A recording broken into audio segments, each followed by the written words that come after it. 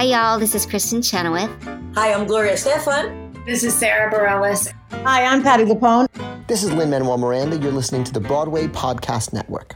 Raindrops on roses and whiskers on kittens, bright copper kettles and warm woolen mittens, brown paper packages tied up with strings.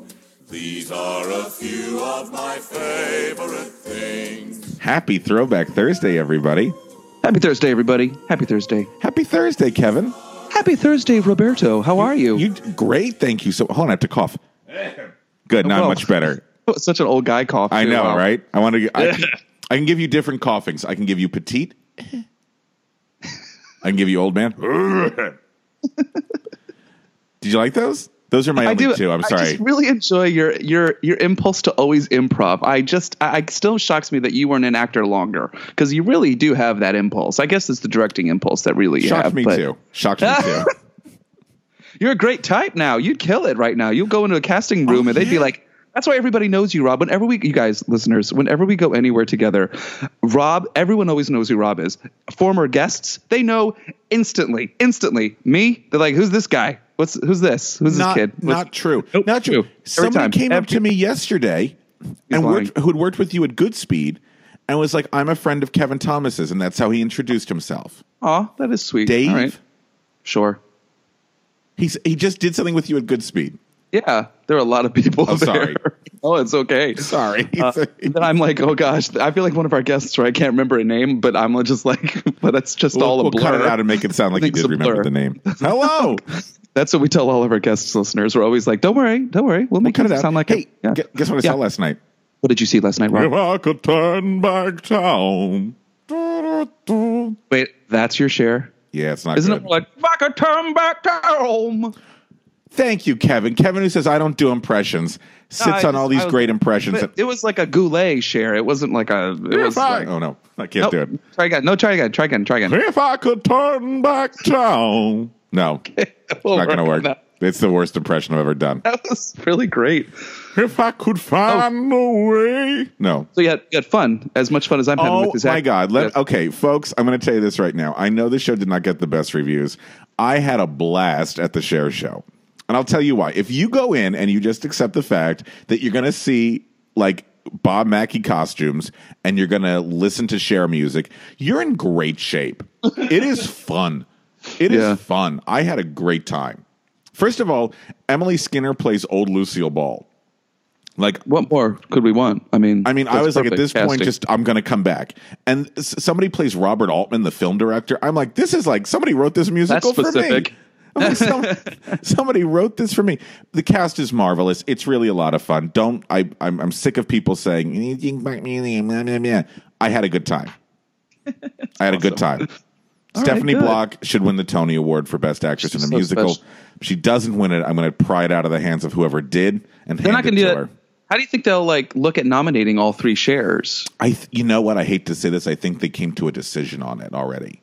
Yeah. I feel like Stephanie Block is a lead, and I feel like Teal Wicks, because there's three shares. It's her at different stages of her life. Michaela, Teal, and Stephanie Block. And I feel like they said Michaela is supporting and Teal is, I think they made the decision on this already. All I know is that Stephanie's going to be nominated as a lead, and she should be, and she should win.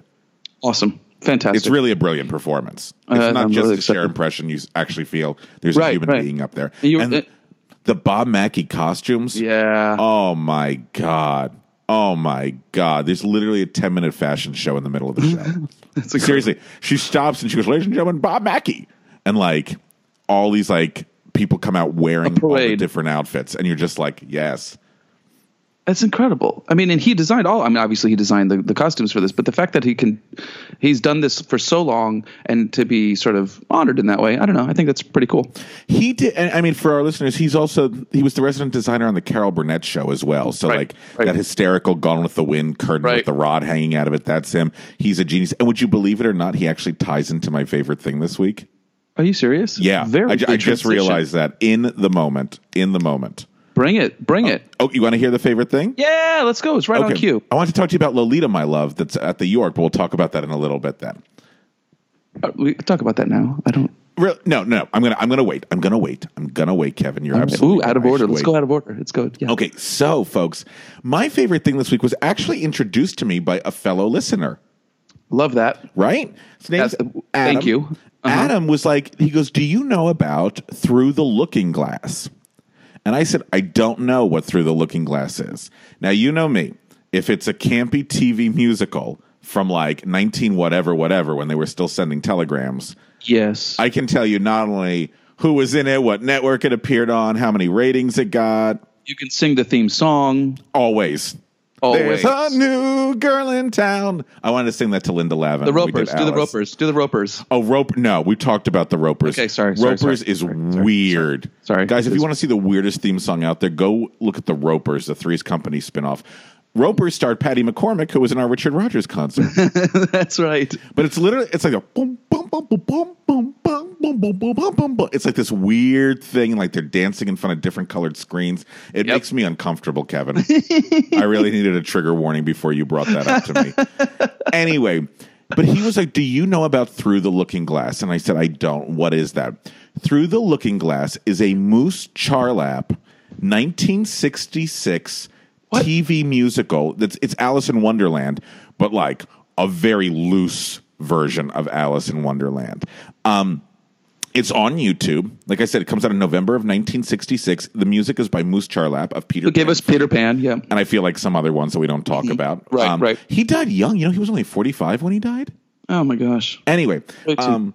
so I watched it. Moose. Folks, it is campy goodness.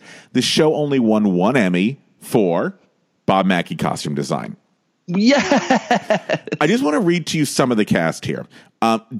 Okay, he doesn't show up in Alice in Wonderland, so explain this to me. Jimmy Durante is Humpty Dumpty. How is Humpty Dumpty in Alice in Wonderland? We have a Red Queen, Red King, White Queen, White King. Okay. Red King is Robert Coote from the original My Fair Lady. Yeah. The Queen is Agnes Moorehead from Bewitched. Of course. The White King is Ricardo Montalban, best known as Hervé Villechaise's co-star in Fantasy Island. But guess who the White Queen is? Who? Nanette Fabray. I love Nanette Fabray. There's also if you guys remember the movie City Slickers, that cowboy actor Jack Palance. Oh yeah. Did Jack the one-arm Palance. push-ups Yeah. at the Oscars. Yes. Right? I'm sure they'll play that clip this week at the Oscars just to remind everybody. He's the Jabberwocky. He looks like some like weird leather fantasy of like what the Jabberwocky should look like. I'm just throwing it out there. Playing Tweedledee and Tweedledum, the Smothers Brothers. So it's like, guys, it's campy goodness, but I want to give a special shout out to the girl who plays Alice because remember, you have to remember this is the golden age, right? I'm looking this up. Yes. This girl is named Judy, Judi, one more time, Judi Rowland, Rolin, Rolin. Judy Rowland, I've never heard of her before. She's like 20 playing like 10-year-old Alice. Just let that go. She is singing. Her voice sounds like it could be heard today. She's like mixing up a storm, belting her face off. Her voice literally sounds like a contemporary voice. It's kind of incredible. I know nothing about her. That's what you want from a historical show. I know nothing about her. It was choreographed by Tony Sharmely, who we've heard many times from Leroy Reams. And like I said, the costumes are by Bob Mackie, but the album, the soundtrack is available for like listening to on Spotify and Apple Music. But folks, you just have to go to YouTube. You have to type in Through the Looking Glass I'm and looking watch at it right now, and I know I watched this as a kid. You've seen this as a kid? I think as a kid somehow we did. It was on VHS. Like it was like they sold it to people. I think it was kind of out there before that weird 80s version came out. Remember that 80s? We did a version of it. Of course, yeah, of course, with Carol Channing. But it's filmed in front of an audience. I mean, I heard clapping just now. Yes, it's done in front of a studio audience. It's done in front of a live studio audience. Nanette Fabray has, she's like the star of the show, Nanette Fabray. She should be. And like we mentioned her last year, she passed away. We were so close to getting her on the podcast. She's one of these great stars of the golden age who like decided to have a very successful television career. Exactly. So like seeing her musical comedy work, it's really hard to find. This puts it in full display. And the Bob Mackie costumes are legitimately stunning. legitimately stunning. So it's like an hour and 20 minutes or so. Go have fun. Go watch Through the Looking Glass. Adam, thank you so much for recommending it. It was campy, fabulous, wonderful goodness. Fantastic. Just like my life. I was just going to say, speaking of, you saw Lolita, My Love? No, I haven't seen it yet. I was going to ask what you thought about the York doing it. I was going to get an opinion. Well, I don't know, folks. I'm like, listeners, what do you think? John Barry, who gave us some James Bond scores, and among other things, and they decided in the early 70s, let's make a musical version of Nabokov's Lolita. So that really sings, doesn't it? Sing to you, Rob? And for those of you that might be like, what is Lolita? It was a novel about a pedophile, a love story between a pedophile pedophile with this child and a 12-year-old girl. Yep. And in order to get closer to the 12-year-old girl, he marries her mother. The mother, yep. And then I haven't read the book in a long time. The mother the mother dies, or he kidnaps the girl and takes her away from the mother. If you've seen the Netflix documentary Abducted in Plain Sight, by the way, it's sort of the same thing. Did you watch that, by the way? No, I don't love those kinds of things. That's so creepy. Yeah. That's just that movie is so creepy. Once again, it's a documentary. This guy wants to he's a pedophile, and to get closer to the daughter, the girl he's in love with, he ends up sleeping and having an affair not only with her mother but also her father. Oh my! It's a true story. If you guys want to see something really screwed up, Abducted in Plain Sight. Well, now I'm like, Lolita, My Love, the musical now seems. Oh, this will be a musical, sure, at some point. But anyway, so they made this musical. They tried out of Boston. I've listened to the recording. They made it into a musical. And you can. There's a soundboard recording of the out of town Boston one. Alan J. Lerner was the lyricist, and obviously Dorothy Loudon was in it. And obviously it did not. It closed out of town. But York is taking up the mantle and doing this production. It has not been seen in any incarnation since it closed in Boston. Right. And they've had an archivist come in and like reconstruct the score and the libretto and all that stuff. So the musical theater historian in me goes, I am curious. Right. But I'm also like, now? Yeah. And do you cast a 12-year-old girl? I don't think so. Absolutely not. I think this girl is like in her 20s that they've cast, but I'm like, does she look like she's? I don't know. I'm interested now. Jim Morgan, who's the artistic director, they just had an article in the New York Times. He said, he goes, I asked a lot of my female friends if it was okay to be presenting it, and because it makes sense. And he said they all unanimously said yes. Okay. I don't know. I don't know. I'm curious to see it. I'm just interested in if this is the right time. And and to know exactly what is the piece? I mean, what are they exactly. And how it's done as well. I mean, it's not to say I don't want to give any credence to anything that they're doing, but it just depends on what is the message of this story and what are they trying to get out of it. What's the point of musicalizing it or presenting it again? But you're right, from a historical, like I'm curious about the score. What does it sound like? But as an artistic piece of work, I don't know. I don't know, Rob. I understand the why they're doing it, because their season this year is Alan J. Lerner shows, and it's an Alan J. Lerner show. It's an Alan J. Lerner show nobody's ever seen before. So I get that. I'm just like, is this the right time for it? Right. But I'm going in with an open mind because I don't want to criticize something without having seen it. It might be something totally different. And Emily Maltby, Richard Maltby Jr.'s daughter, is directing it. I think it's good. So she's a very sensitive director. We shall see. But if anyone has any thoughts and opinions on it, or if anybody's going to see it before we broadcast again next week, because hopefully I'll have seen it by next week, we'll talk about it. But just wanted to throw that out there.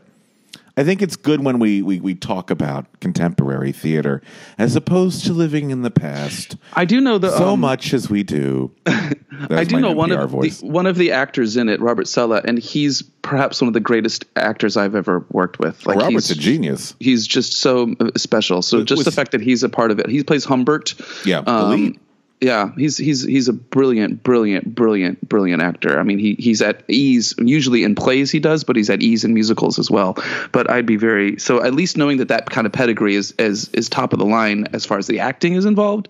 I don't know. I'd be curious. And you can find this on YouTube if you're looking for it. We did a concert a few years ago at 54 Below called Broadway Bound, and it was songs from musicals that were coming to Broadway, didn't make it to Broadway. And Jim Walton from Merrily, who was a former guest of ours, he sang the title song, which I have to say is a gorgeous song. But watch him sing it once and then wait, because Jim is actually a fabulous impressionist, and then sang the song again with every couple of lines being a different impression of his. I forgot he did that. He did Paul Lynde singing Lolita, which was actually kind of amazing. Where are you ever going to see that? at the York. That's how Robert's playing it. He's playing it like Paul Lynde. There it is. Lolita. Let's get in the car. Sorry. Kids. Oh, now the song Kids would make sense in the show. Stop okay. it right now. Yes, sir. Okay, so tell me what's your favorite thing? Well, I have a soundtrack today. Because you said soundtrack, I'm assuming you mean a movie. That is exactly correct. I still correct any friends, students, acquaintances, strangers on the street. And when they say, "Oh, I love the Hamilton soundtrack," I'll be like, "Excuse me, sir. It's a cast recording. We don't call Broadway shows soundtracks." Okay. Excuse me, Lynn. Yes. Oh, he knows. So mine is from the 90s. This was a golden age for a certain studio, that being Disney. Of the Disney musicals that were done. In fact, it has been announced that this movie musical will be done in the Delcourt Theater this summer, 2019, and it's a Disney film, which surprises me that will be in the Shakespeare in the Park series. Are we going from zero to hero? Just like that. Well, tell me. I love Hercules, the movies. I love the soundtrack even more. Full disclosure, I worked on Disney Cruise Line in 2003, 2004, and I was in Hercules the Musical. See, they spelled it M-U-S-E. Wait a minute. I didn't know this. Yeah. Disney Cruise Line did a version of like a 50-minute version of the musical, which of course is they're probably going to use the blueprints of that to make a bigger version, of course, but it's different. I mean, it's David Zippel and Alan Menken who are the writers that are still going to be working on this new version and adding more songs. But when I worked on the cruise line, it was a full version of the musical. It was a much cheekier, sillier version, very, very, bare bones, but all the songs were there.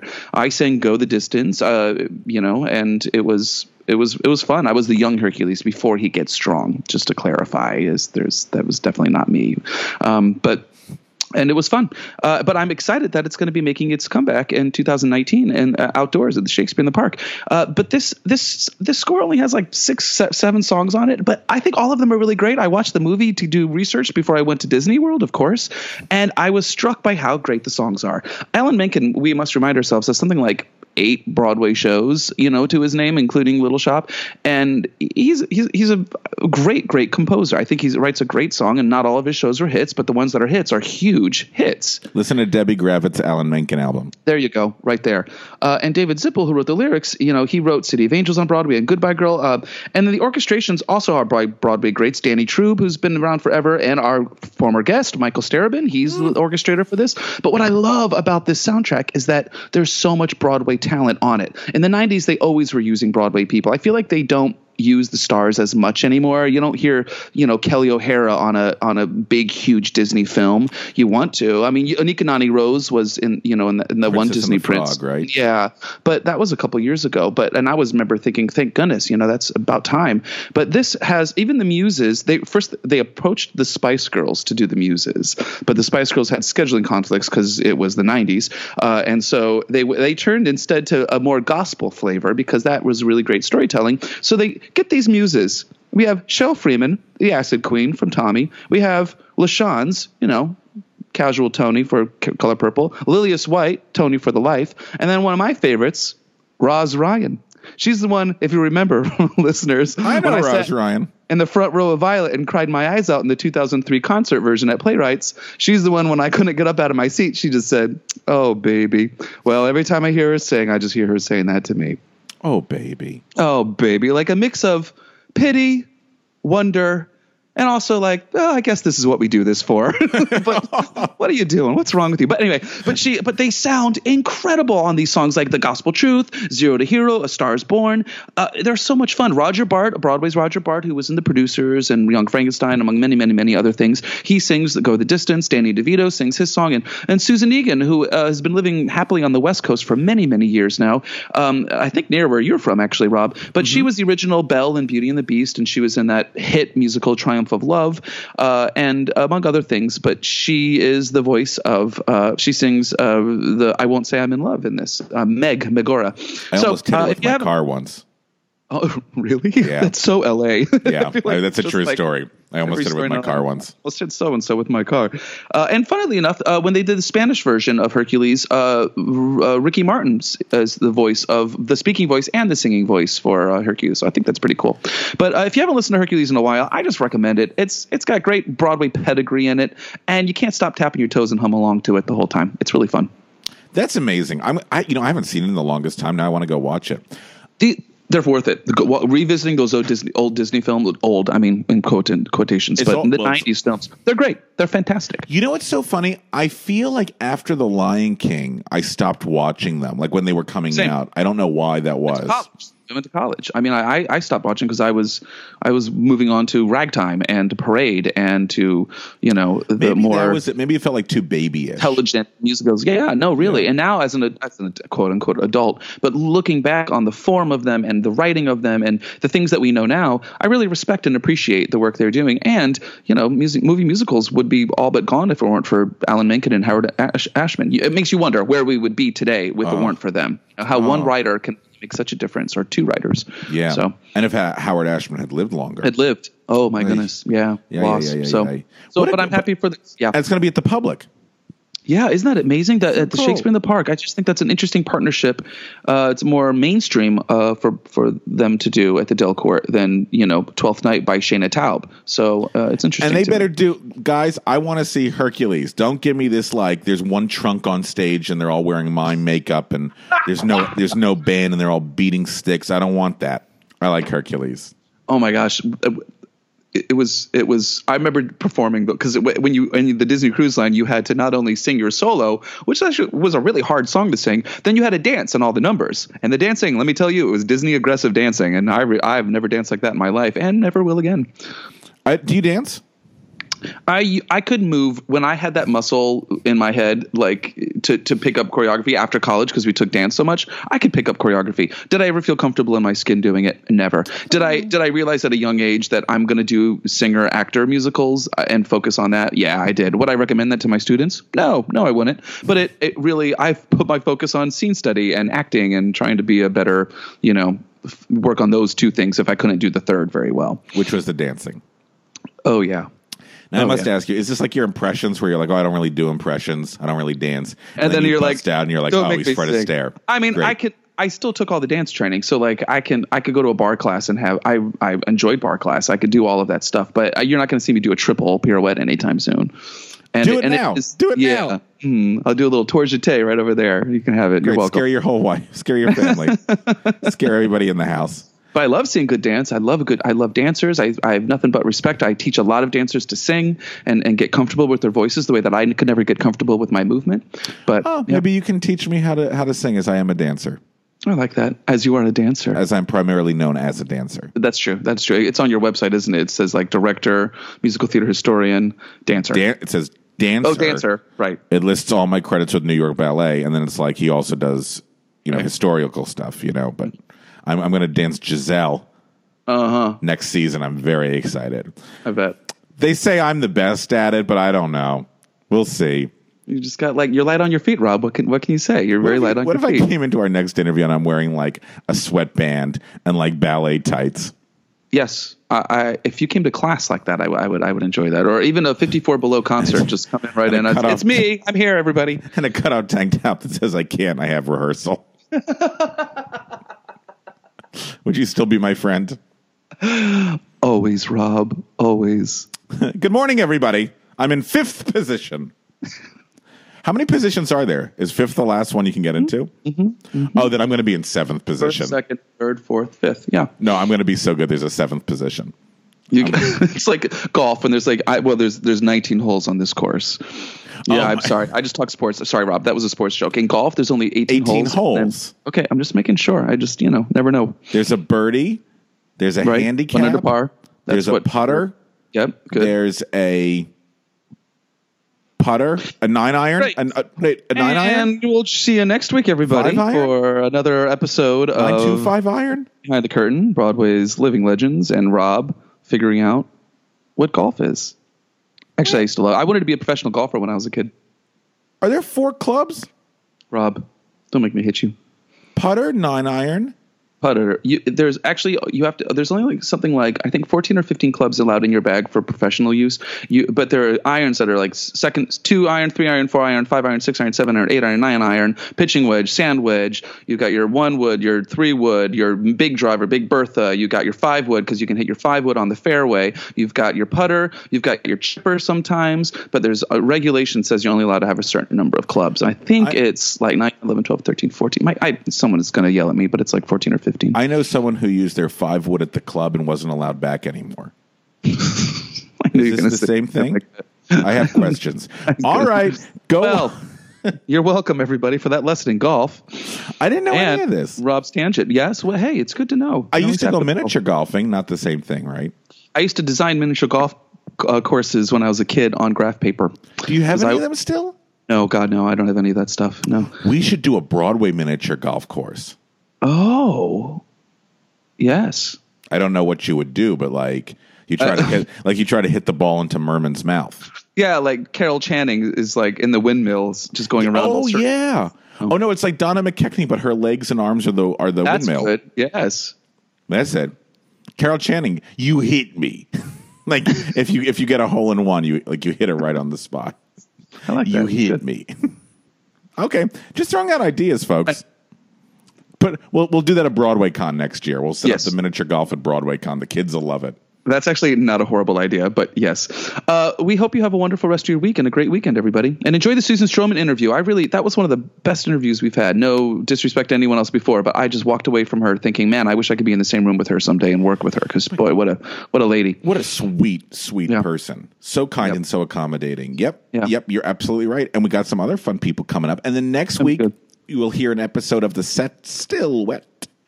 Love it. Set Still Wet. And it's going to be Julia Murney.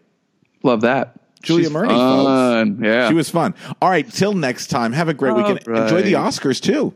Yes, that's right. Have fun, everybody. Yay, bye. Bye. Raindrops on roses and whiskers on kittens, bright copper kettles and warm woolen mittens, brown paper packages tied up with strings. These are a few of my favorite things. These are a few of my favorite things. Hey, it's Leslie Odom Jr. here on the Broadway Podcast Network to tell you about the Rise Theater Directory, a program of Maestro Music. Rise is a national online resource designed to connect and empower backstage and administrative and creative theater professionals from underrepresented backgrounds. If you work or aspire to work in the theater community, this can help you find your next project. And if you hire theater professionals, search the Rise Theater Directory to find your next team. Create your profile now and get more information by visiting risetheater.org. That's theater with an RERISETHEATRE.org, because only together we rise.